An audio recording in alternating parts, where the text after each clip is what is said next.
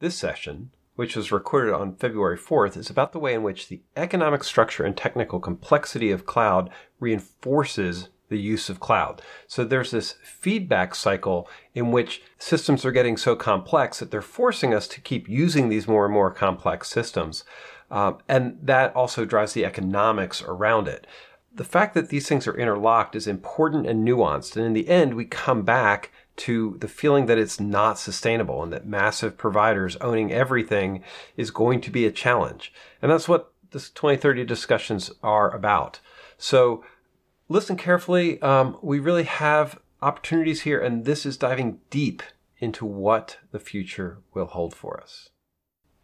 We've been talking about this inflection point of moving more control back to the consumer. So in the last couple of weeks, and especially since the summit, one of the things that we've sort of identified is that right now the cloud companies have a lot of control over what gets built and how it gets built and what those models are. And then we added that OpEx thinking is driving people more dependency in that model, where you're saying, hey, our innovation relies on the fact that I can rent infrastructure and not own it. And what I think we've seen more broadly is that is translated to the cloud companies having a lot of power in the customer relationship. And a question to me for 2030 is, can that change? Will that change? And if so, what is the mechanisms that allow that to change? Right? Is it something like having more edge technologies coming? Is it some other component? And so as a background, that's sort of, since we're episodic, that's your recap. Now I play the theme music and we can go to the actual episode, right? And from my perspective, I've liked this subject matter for a while now, and you and I have probably had several conversations about it over the course of the last 2 years. The basic logic is that if you're becoming a digitized company, more of a technology company with products rather than a product company that occasionally uses technology, then the basic assumption is that the amount of technology you'll be utilizing to make your company effective will grow because it'll expand in new areas and create new opportunities for you. And you'll begin to look more like what PayPal is to a bank. Or for that matter, even what some of the most modern trading companies in the financial sector are, where they spend between 30 and 45% of their revenue on technology. Yeah. So when you think about the average manufacturing company, do they need to spend 30 or 40%? Probably not. But if they spend 1.5 to 3 today, it's not far-fetched to think they might spend 4 to 6 after digital transformation. And so if all we did was add 40 to 100% growth to the average IT organization over the course of the next 5 to 10 years as a result of digital transformation, and we only applied it to half the companies in the world, we would still have an incredible increase in the amount of technology adoption. What the other part of that story is that if my basic assumption in the comment that Rob just reminded us of is that if technology becomes more of what drives your business, then it's more likely that technology is no longer an afterthought. It's not just plumbing anymore. If it's not just plumbing and it's key to your ability to do business and be successful, then you would think there's a higher likelihood that some or all of that technology will stay within your grubby little hands. And again, is that a perfect analogy? No, it's not, because even some of the bigger internet-oriented or digitally-oriented companies today don't own all of their own technology, or even the majority of it, but many of them do. So again, going back to the percentages, the law of numbers, if we look at 500,000 businesses around the world, which is a fairly easy number to pick because that's like the number of customers that Salesforce has or something, that's a pretty easy number. And you say that they're going to, add 50% to their IT, and then 25% of them will end up deciding to keep some or all, or at least more of their IT than before. That seems to open up a significant number of doors to how we adopt technology, how we sell technology, and how we consider some level of independence from others dictating our path forward relative to technology use and its cost. Right. So, I mean, we could go on and on. I mean, I could spend the whole hour just rambling on this, but I'll stop there and we can expand.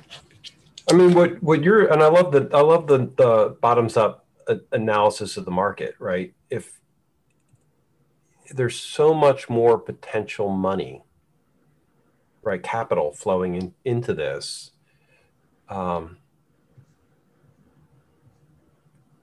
you know, I like that approach. I think with Edge, it's going to be even more compelling from that perspective, because I think the build out for Edge is going to dwarf what we saw for cloud.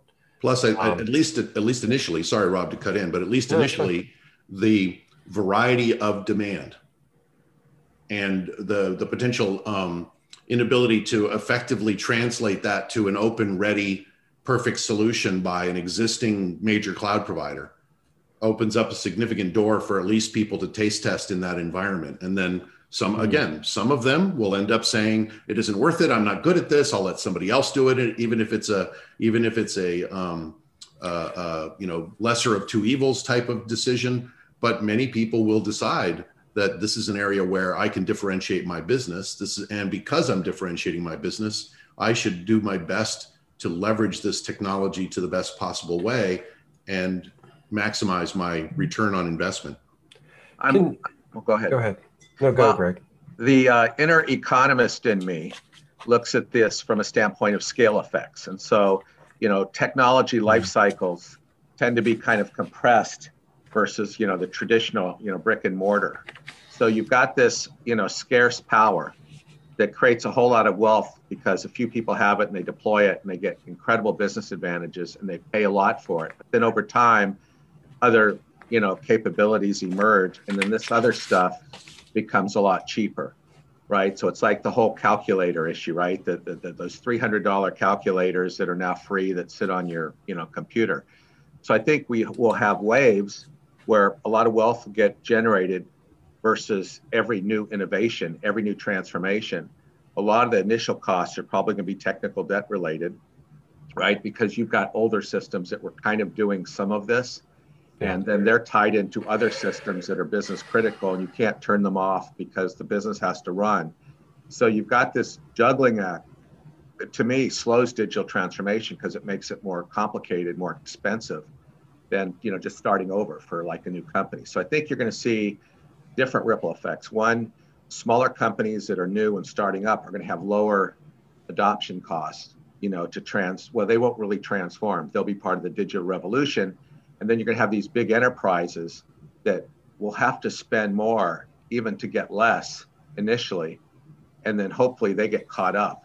And that's probably this edge dynamic, Mark, that you're talking about, where stuff they have direct control over versus the things that are meted out to them by the different, you know, as a service providers.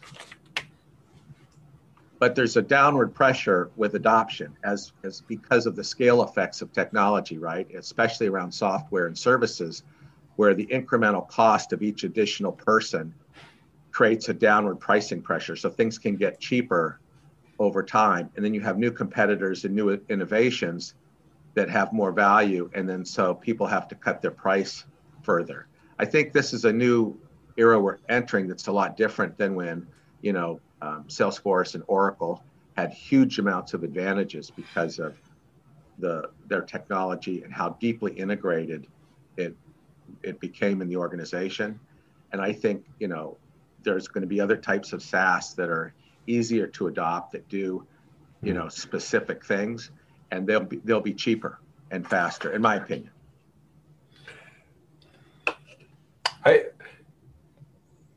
I agree with you about commoditization of what's going on with cloud.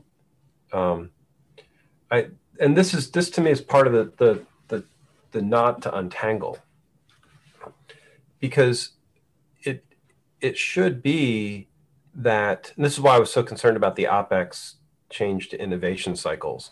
It should be that the things that the cloud providers are doing become commoditized, and people replicate what they're doing. because right, nobody needs all of the services that Amazon has been adding. Although with the long tail, probably most of their a lot of their customers do need some of those services. But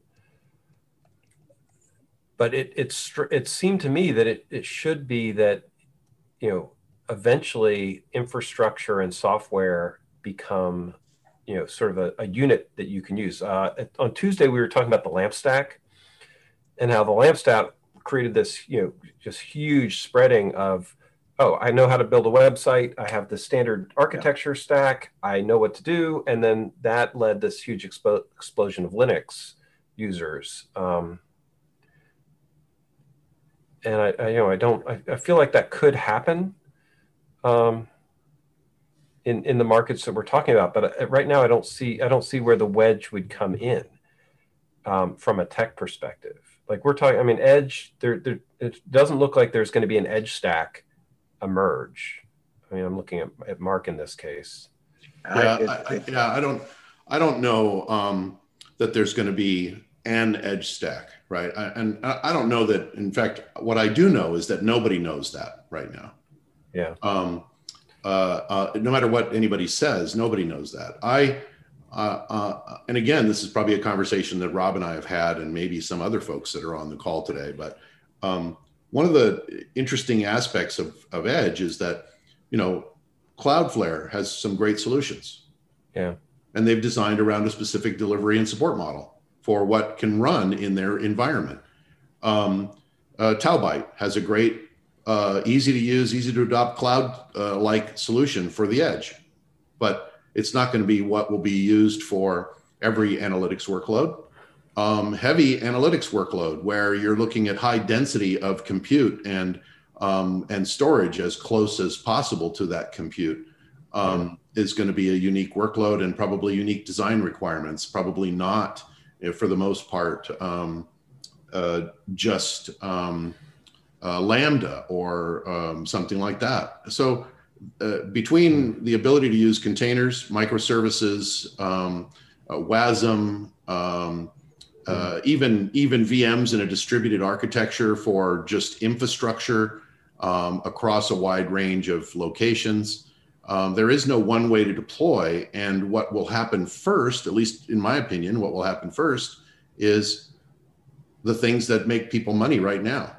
And some of those will take hold, like in everything we've ever done. Some of those will take hold and grow and become more important. Some of them will adapt or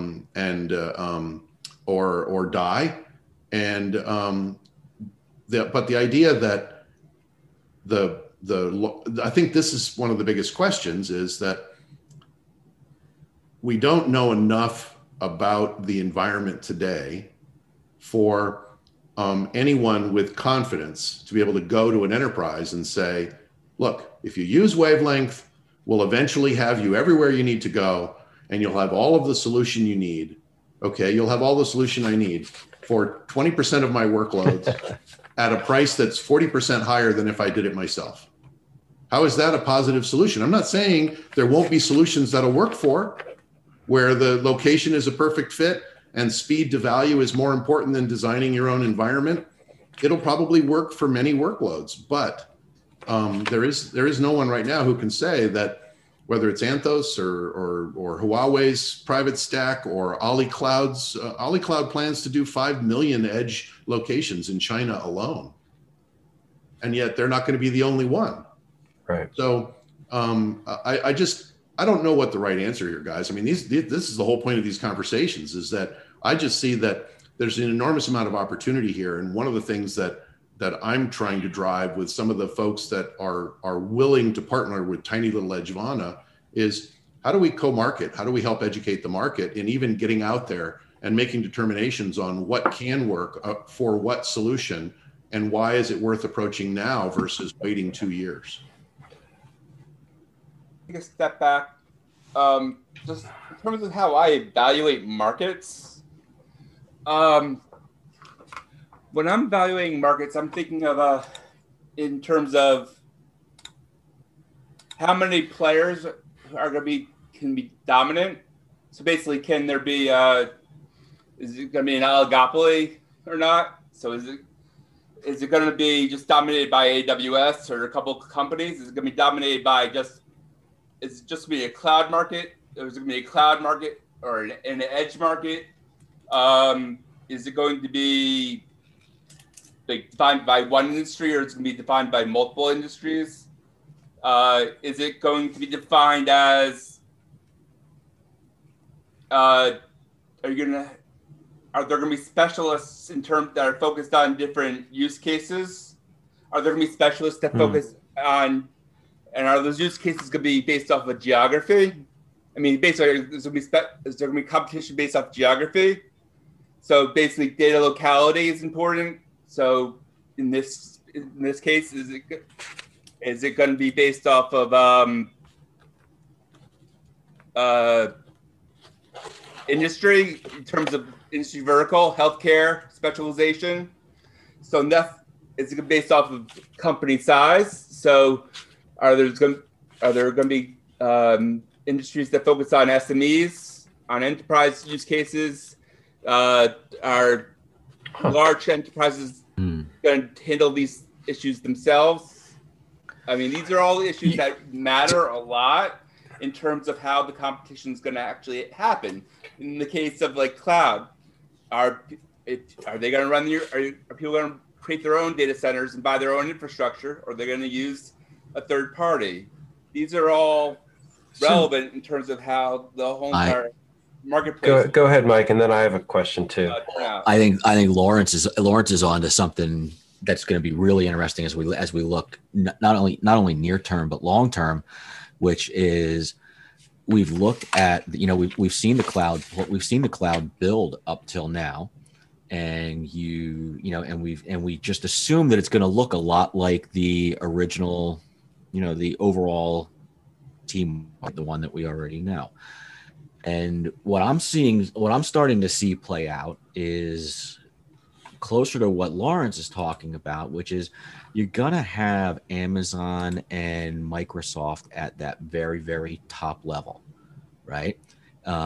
Sure. Google, they're going to struggle to compete. They're going to struggle to compete at that level, but they don't have that entrenched enterprise base that those two have, right? They don't have the same heft.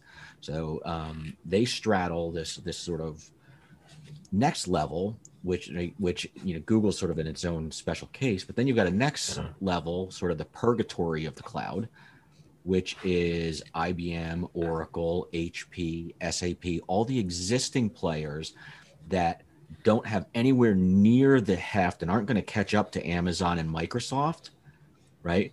And don't have the agility to compete against the incumbents. So their slice of the market is going to be much, much smaller. But like Lawrence says, where they're strong is in some of these verticals, right? They own a lot of these industries that an Amazon or a Microsoft, it's harder for them to break into there. And then you've got the alternative, that alternative level with that's Linode, DO, OVH, which hates what's getting put into this category, which is why I do it. It's just fun. Hetzner, Rackspace, Equinix and Packet a little bit, and UpCloud. But they're never going to compete against any of them, nor should they. But they look really, really attractive when it comes down to things like multi-cloud or and I don't mean multi-cloud shifting data all over the place, but when you look at edge, okay, we're talking about cost. I don't need to an Amazon level to host a little bit, host object data, right? I can actually look for a lower cost provider there. And then it gets into things like trust. I think this gets really interesting on what the future of our, of this industry looks like. And basically that goes to, I think, Greg, you're a marketer also, right? Yeah. I mean, basically, in Play terms one of on the internet, yeah. In terms of markets, you always want to be number one or number two in your market. So you basically define the market down until you're number one and number two. So it's there's niches. How could you? Matt AC had a great line. right? And we're in this part right now. Bigger pie, right? You would be wanting to identify the biggest slice of a common pain or need, that's unmet by the current mix that Mike just laid out. You would look, what is it, the underserved part that could also be linked by APIs or whatever into other aspects, the new stack, right? The new edge stack. And so what's missing to bring that about, to make it easy? But unfortunately, we don't have a Linux type player that I know of. I mean, I guess you could kind of say Google to some extent is, their model. But, with the LAMP stack, you had Linux, right? And it was distributed and available. Mm-hmm. People could do a lot of things with it, with Apache.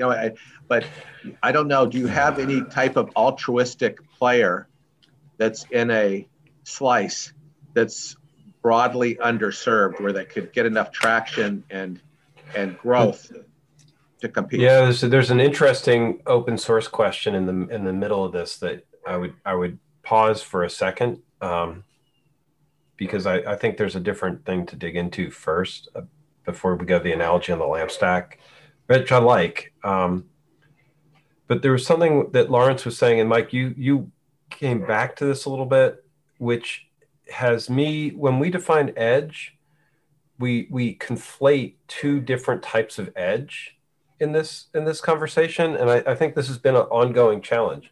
There's an edge commonality question that we're talking about, where you have a hospital, like all the hospitals want to have their own infrastructure. Hey, Simon's coming.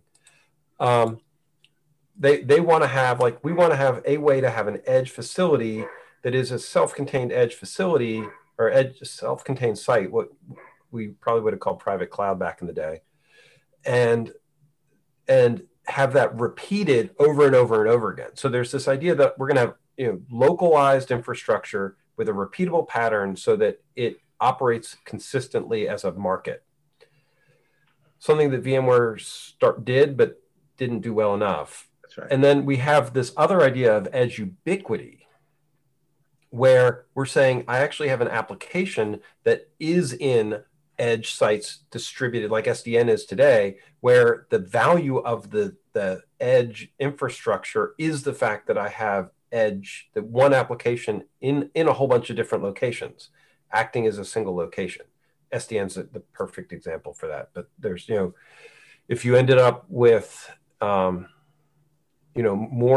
things that have very tight, when we get real AR, VR integrations or real voice and camera stuff and, autonomous cars and things like that, the application is going to be everywhere, but it's going to be hyper local from an operations perspective. So it'll be a ubiquitous app, ubiquitous vendor. And I think that we're still struggling with both of those things, but I'm thinking that they're different. They're actually different problems.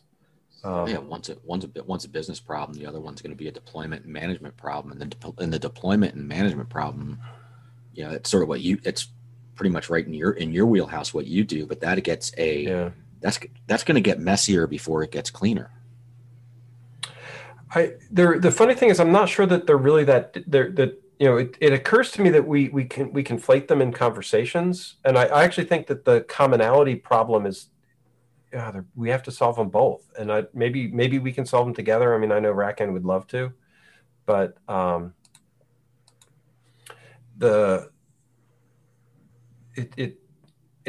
it strikes me when I step back at it, right?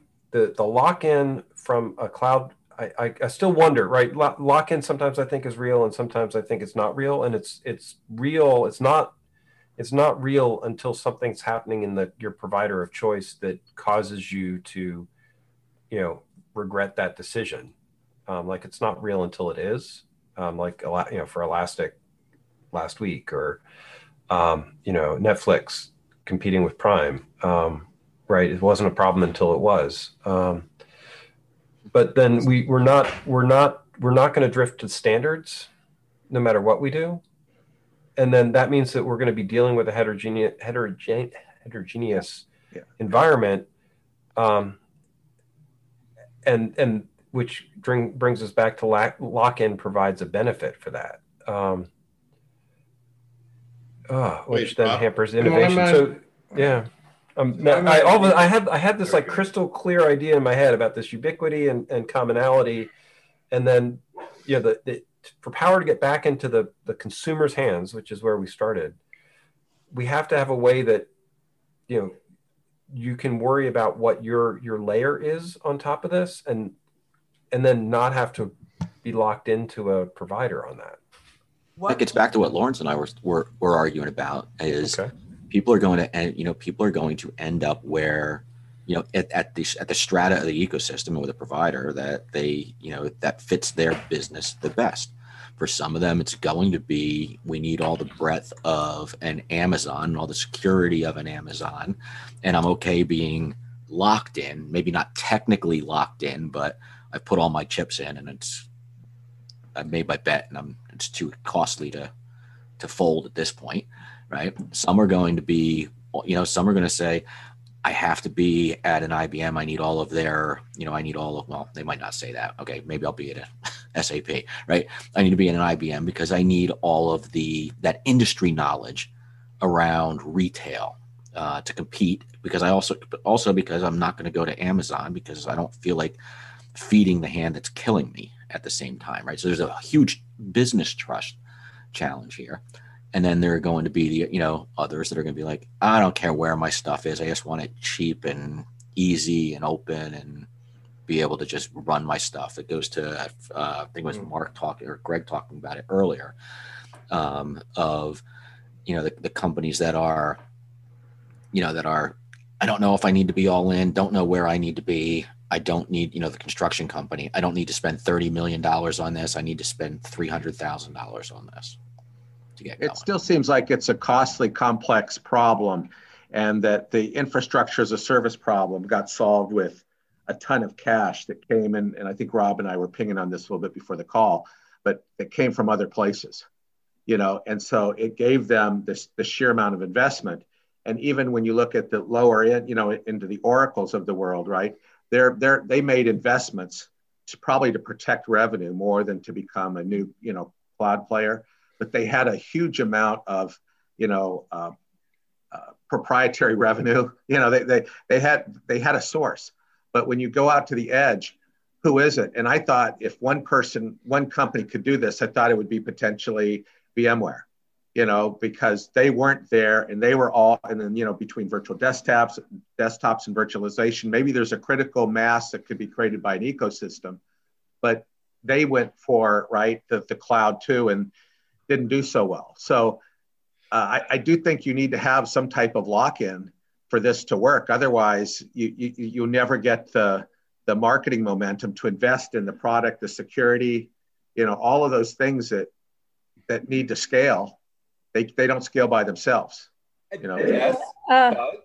Sorry, Rocky, go. Well, I was just going to point out that something we might want to look at a little bit more closely is this application we're using right now. Suddenly Zoom is the de facto default. And it took a crisis and them being in the right place at the right time. But at some point, some large company is most likely going to buy them, or they're going to actually be able to fend them off. But the whole way video conferencing suddenly became ubiquitous. So we're talking Mike's ubiquity again, and we're talking the technology. So just keep Zoom in mind and what alternatives were there before and what alternatives might be there in the future, and how this will continue to play out.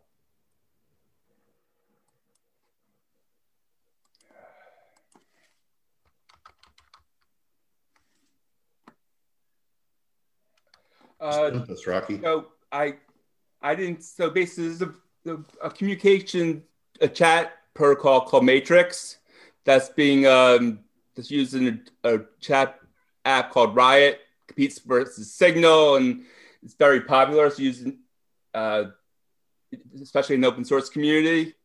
And basically, got shut down for 2 days by Google last week, and that is a big deal because it's same issues with the Google being shut down, like Telegram or everything like this. So it's the same thing with the Parler issue. Why? Oh, they got shut down from a speech safety violence issue. Okay. And it's and then they got put back up. Basically, someone at Google didn't know that they actually had an enforceable monitoring system. And it was centralized. They were doing everything right, but it just showed that Google was able to shut it down. Matrix, I'm mentioning this because they have this worth looking at something that I've been following for a while, and it's very popular in the FOSDEM community. FOSDEM being this the Belgium annual open source conference. Lawrence? Is this the matrix that is the underpinning of the element? Yes, exactly. Because that's one of the key distributed web technology. Well, and it's been used kind of as an alternative to Slack and for both for individual messaging, but also for group messaging, and it comes with a good deal of baggage. Some of it not all that savory. So that's probably why it got I didn't hear that it had been kind of dropped out. So I didn't know all that I didn't know about all the baggage.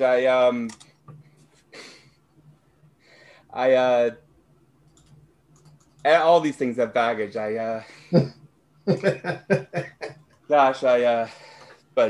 But that's the point.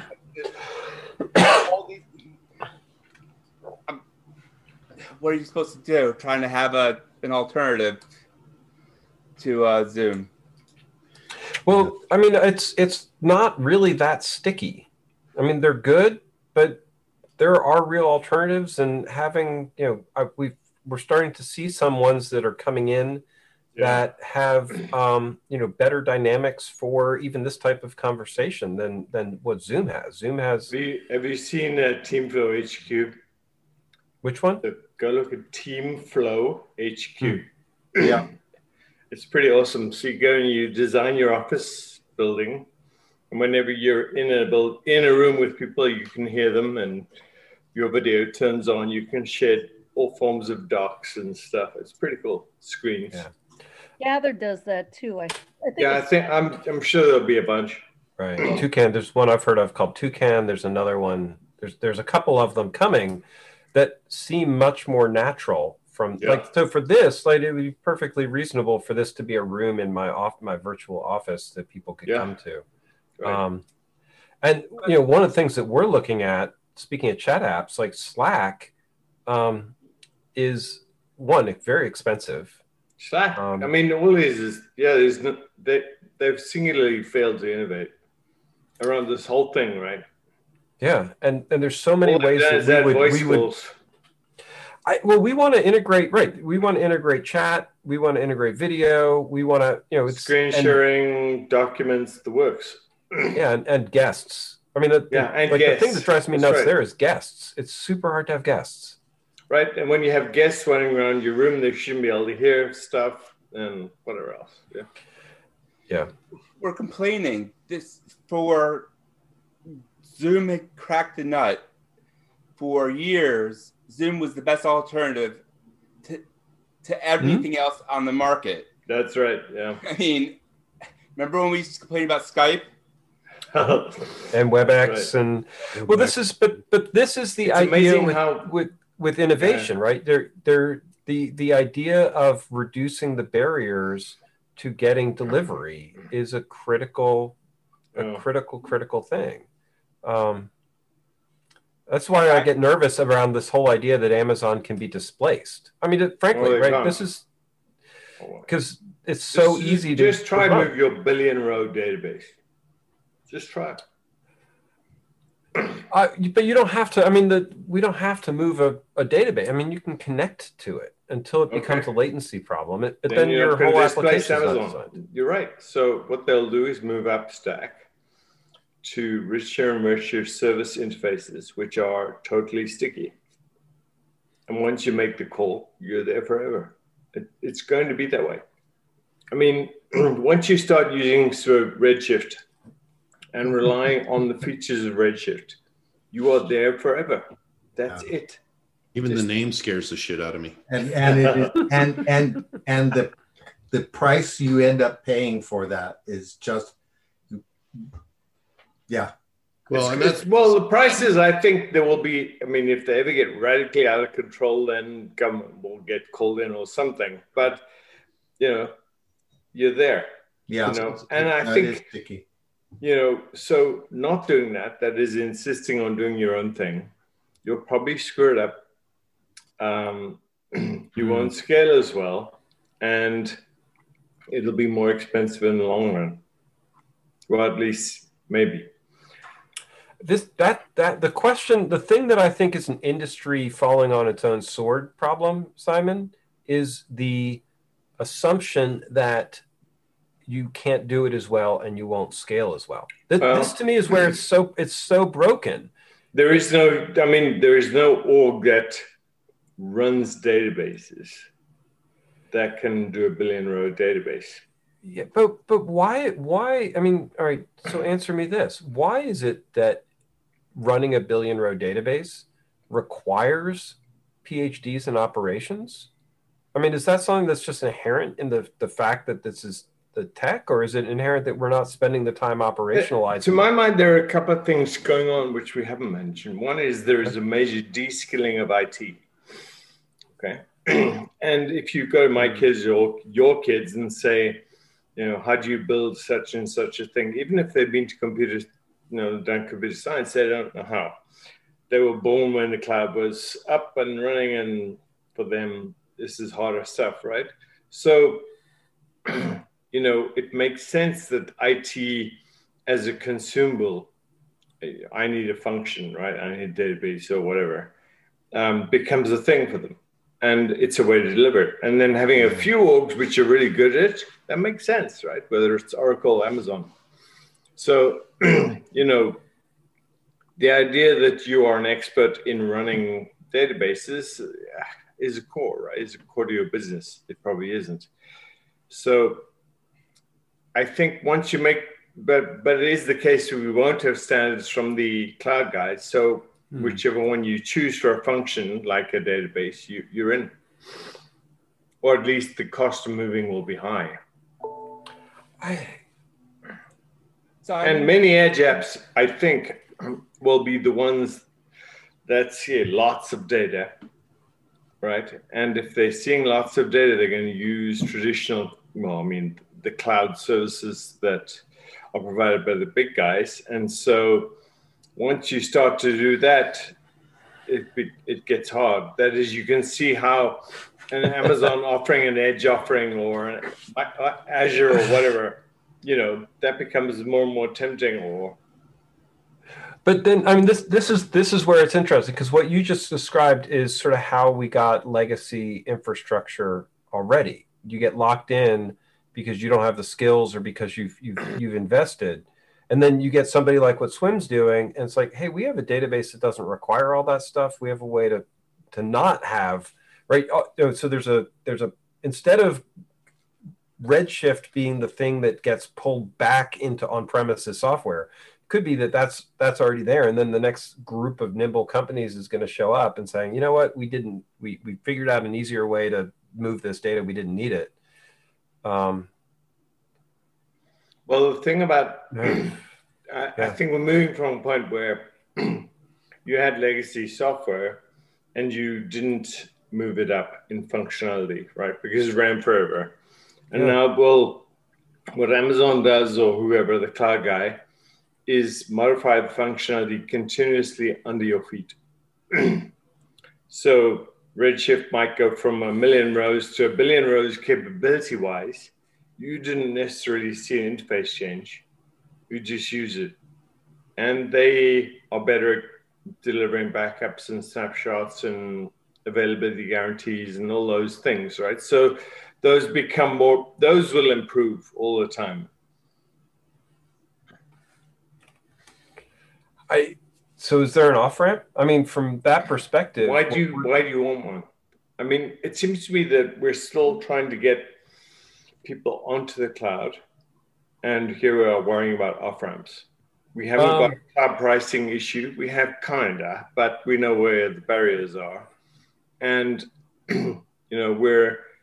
we're all foaming at the mouth about lock-in, but probably would be better security-wise and a bunch of other ways if we could just get people on the cloud.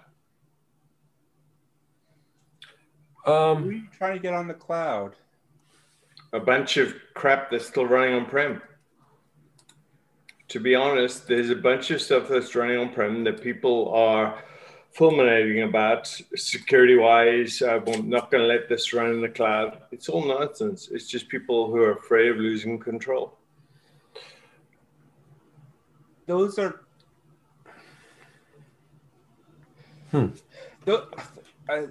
Are those the last 30%? The late adopters? I'm sure there's a bunch of apps that are very hard to move, by the way. So I'm not trying to make it easy, sound easy. But I mean, and by the way, edge or cloud, I mean somebody else's infrastructure, right? Right. And then you pick the level of infrastructure service that will represent your needs. But, people running around in data centers, tripping over Ethernet cables, what's the point? Well, you're describing cloud in a generalized dynamic infrastructure sense, and Yep. I'm hearing it as one of three providers. And so the question that you're asking, I think, is different. By the way, that's for an app. I think the cloud, I mean, remember 3 or 4 years ago, we went through this thing, which was, I'm going to choose Azure for my cloud, for my whole company. Well, we know that idea is a non-starter. You're going to choose it per app. You will choose the right cloud for each app, right?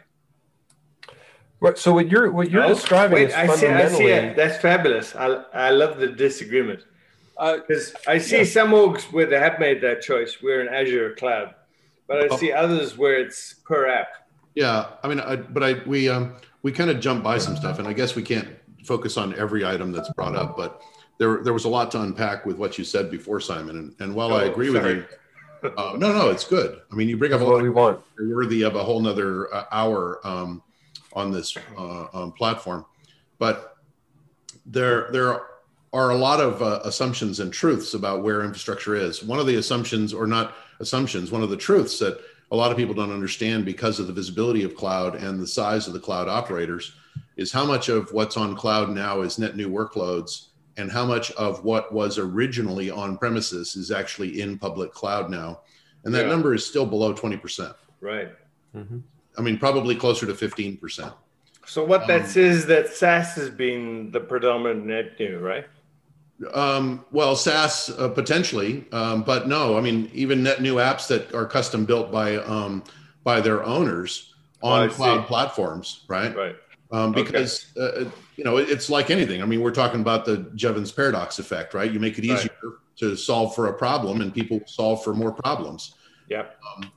But the other part is that while I agree with you and have made that same argument publicly, that many folks use excuses for why they don't adopt cloud for an application rather than reality, like it's not good security, or they can't get the compliance they want, or whatever. And that's all true. But it's also true that on the other side of that coin, there are some apps that from a money perspective, it just doesn't make sense to move. Right. There is no value from the cloud. And so operating it on premises until it decides to die is the right thing to do. And there are also a significant number, and it's not, and I'm not trying to say that, this is evidence that cloud is dying. Quite the contrary. As with every solution, there is a maturity curve.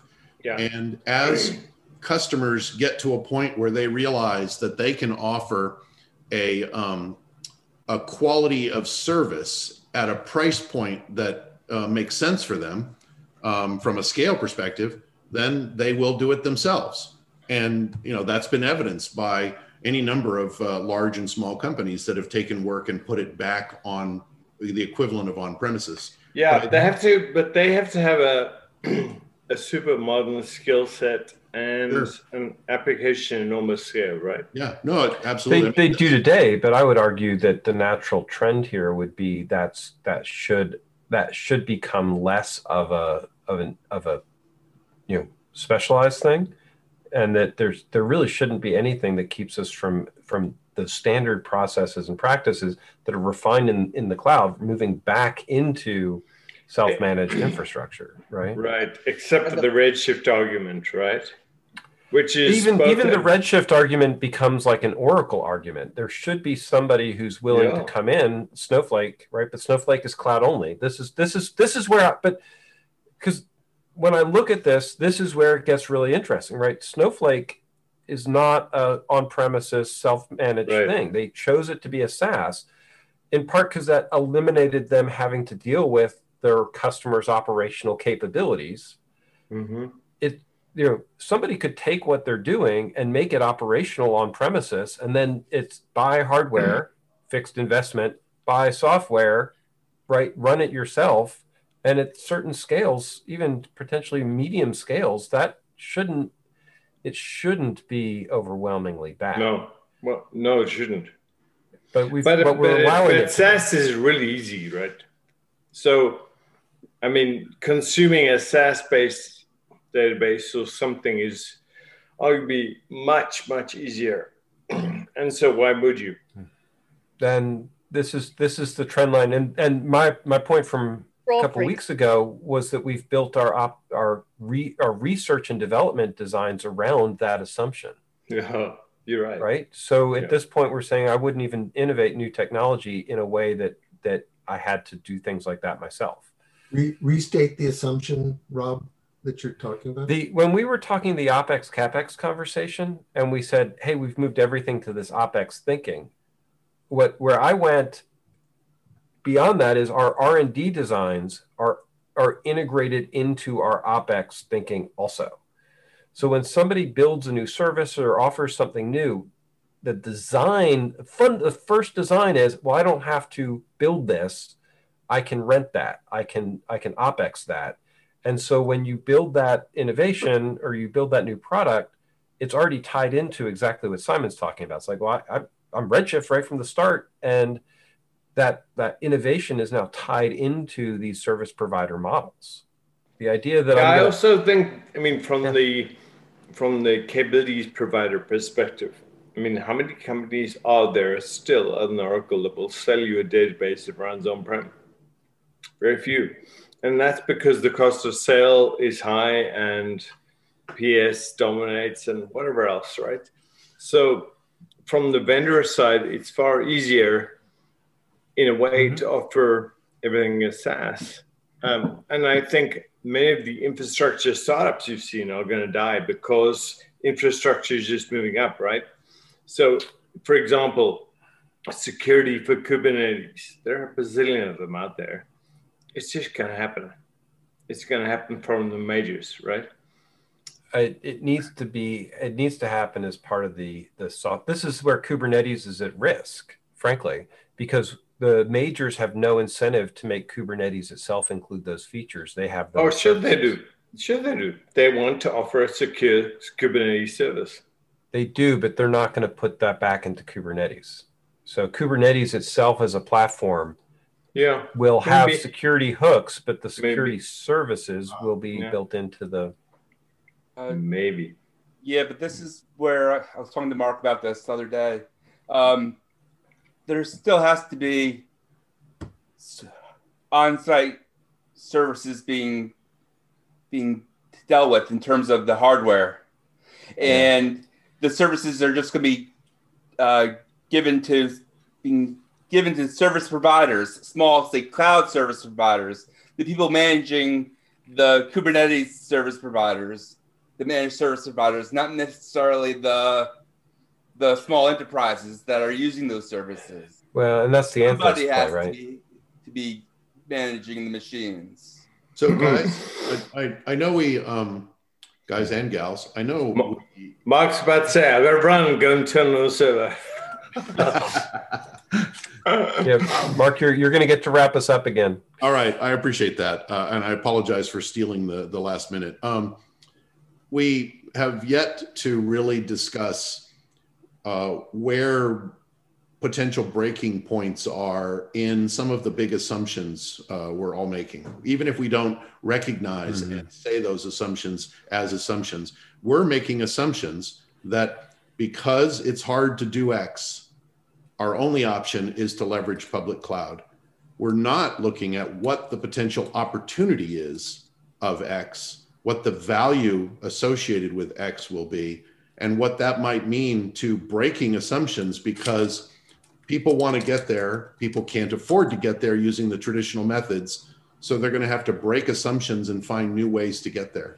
And those companies that do that first, especially as we talk about adoption of edge and digital transformation in general, are the ones that are likely to win. Those that attempt to maximize what they already know and stretch it out over new horizons are likely going to lose in the long term. But is that innovation in software? Oh, it's innovation in software. It's innovation in hardware handling. It's an innovation in deployment. It's innovation in how to adopt and manage low code and no code applications that match a corporate architecture in the back end and align with security. I mean, there are so many places where the opportunity to break the existing paradigm about what is assumed for a successful deployment. There is just too much money out there right now that isn't being addressed effectively, that we're not going to wait for the cloud providers to put their ham-handed fists all over it and take it all and have it cost us 50 to 100% more than it really needs to. Yeah, even more than that, their ham-handed fists all have lenses that point into their own infrastructure and services, which have gotten to a point now that they're actually now have their own inertia in how those things work. And so, right. And I think this is the thing, right? Simon, you asked me why. We gotta wrap this up. The idea that these giant clouds are going to stay nimble and stay customer focused. No, they're not. They won't, because the giant clouds are legacy already. And this is why 2030 is so important, and we need to keep looking at where the cracks are. To my mind, the reason that they will become slow is really availability. I mean, you see, whenever somebody does something wrong, right, the whole thing falls over. So they're going to get very cautious about rolling out updates and new features. And that's the challenge with any of these big, even what Slack was down the first day